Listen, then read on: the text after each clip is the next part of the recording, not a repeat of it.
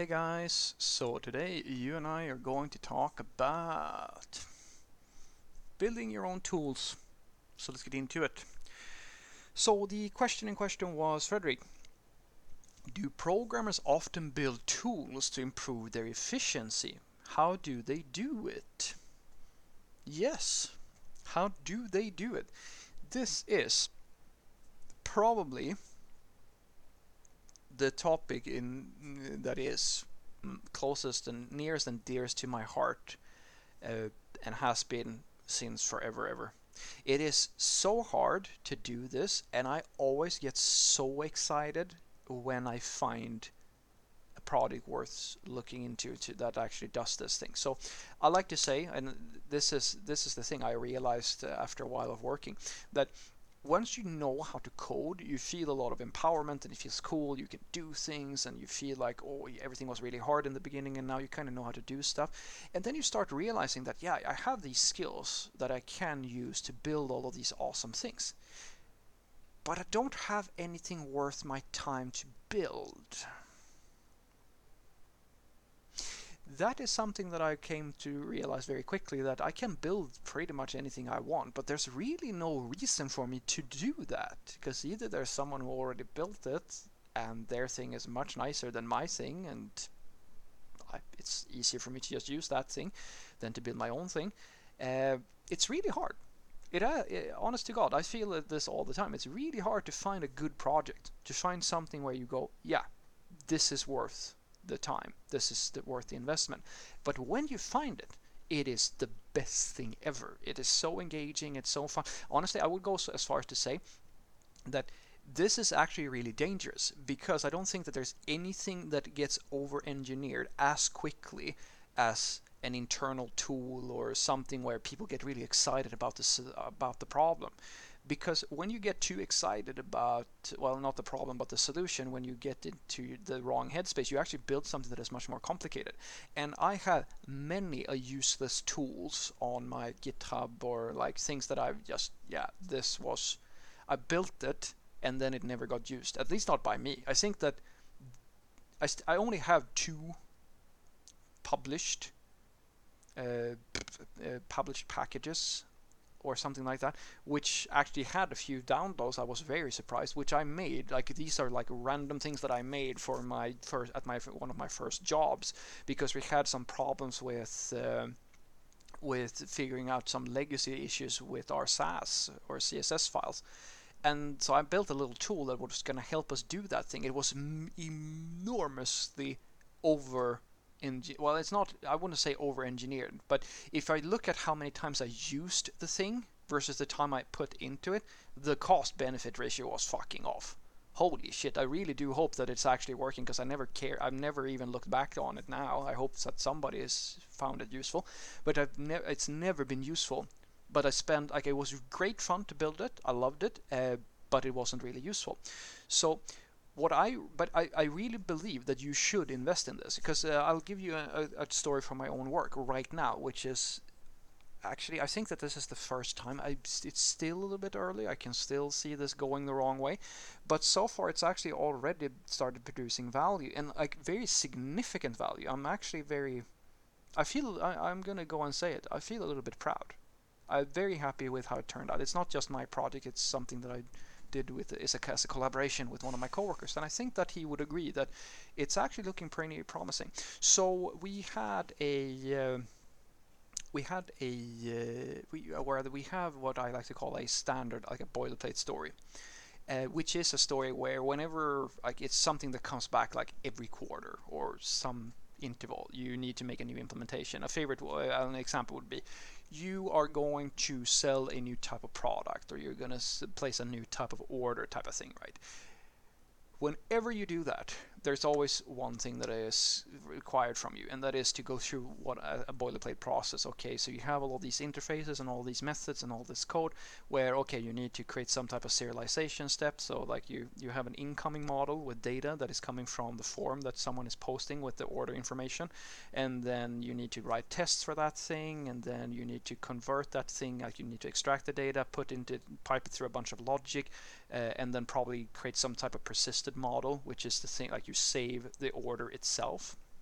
And depending on the way that you structure your orders and like the data model, you might have one model per type of order, or you might have a very generic thing. Depending, in my case, we went with a more like specific thing where we have different models depending on what type of order we're dealing with, which adds a lot of like it adds boilerplate. There are benefits as well, but it becomes more boilerplatey because you need to add more models. And then you create some type of view model, like there's a lot of other logic for internal systems and so forth. That is like, it's literally the same thing every single time. Like you could copy paste the requirements. It's just that you create a new model and you go through the same thing over and over and over again, right? So I told my coworker, let's standardize this thing. Let's because it's take like just because the problem is that this is something that you can't really. Well, you could test this. You could, in theory, create a we were using BDD, which I hope that we will at some point. Uh, we could have created a suite of tests that just checks just like this feature work as intended. But the problem is usually that you don't actually remember all of these boilerplate steps that you need to add code in different places and so forth. So what we did was to create a little CLI, a command line interface, which takes like where you basically just declare the model that you want to save to your database, or the thing that you're going to, like the order model that you're creating, right? And then what it will do is that it will actually spit out, like it will render out, just as you render an HTML page. Instead of rendering HTML, it actually renders, in this case, Scala code. It actually renders out all the code that you're going to have to add to the project, where with instructions of where to like put all this code, so that you can just get, yeah, here's a to-do list, just copy paste that code, copy paste that code, copy paste that code, blah blah blah, right into the Scala code base. This is just an external thing, and it reduced the time, like from, say that we took a day or 2 or 3 or something like that. Let's say be lofty. Let's say it takes 4 days for a beginner or like a junior developer to actually implement this thing. And for my coworker who's done it a million times, he can do it from memory, so it might go faster for him. Now it like takes a few minutes, because you don't even have to write the code, because it's already it's the same damn thing every single time. It just needs to be done. And this is an example of the sort of solutions that I really enjoy. And I think that it is something that I'm always trying to be on the lookout for, because it's very much in line with the Google philosophy, the automate all the things. I don't think that you can completely automate everything, but I do believe that if you can identify things where you're doing something that is very ineffective, and you can find something that actually makes you more effective without, of course, over investing in the thing, because as I said, you can go the other way. You could create a really advanced tool that does something really super fancy that actually costs you more time in maintenance than it's going, and then the thing that you're doing is going to cost you. You don't get into that space. Like, really avoid that. Don't create a tool that is so damn because I remember when we were first talking about that tool, it was like we were talking about maybe we should do an AST parser type of thing that parses and like does rewrites and all that stuff, and I kind of went, no, let's just use strings. Let's just template out the thing, because we don't need a tool that knows how to rewrite an AST and then spit out new Scala code. There's no value in it. We just need something to just take away all that typing for us and give us a reminder list of where we need to put all this stuff, so that we don't forget about it. So what I want you to take away from this is that, yes, programmers build their own internal tools.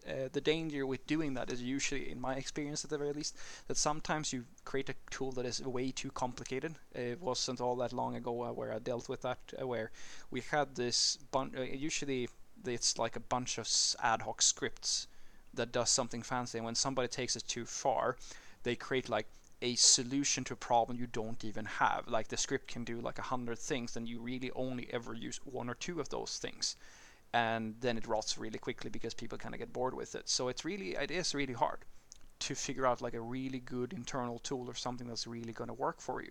But when you do, it's really rewarding, and it can make you a lot more productive. So if you want to do the same sort of thing, I think that you should take a look a little bit at yourself and your own work process. Are there things that you continuously do that is kind of boilerplate, or things that are really hard or really ineffective? I mean, I've done many things, such as, well, we have these manual things, like if something goes wrong with the system, we might have to place an order manually or like reach out to people and stuff like that. And some of that stuff is like going and doing kind of weird hacky things to just get some JSON or something like that. In many cases, you can just create a little CLI or like a script that does a lot of that work for you, or helps you with part of that process to speed it up just a little bit, so it is less painful for you. And that is really, really rewarding when you can make your own tools. It's really hard, as I said, to find good use cases, but when you do, it's the best thing ever. Have a great day.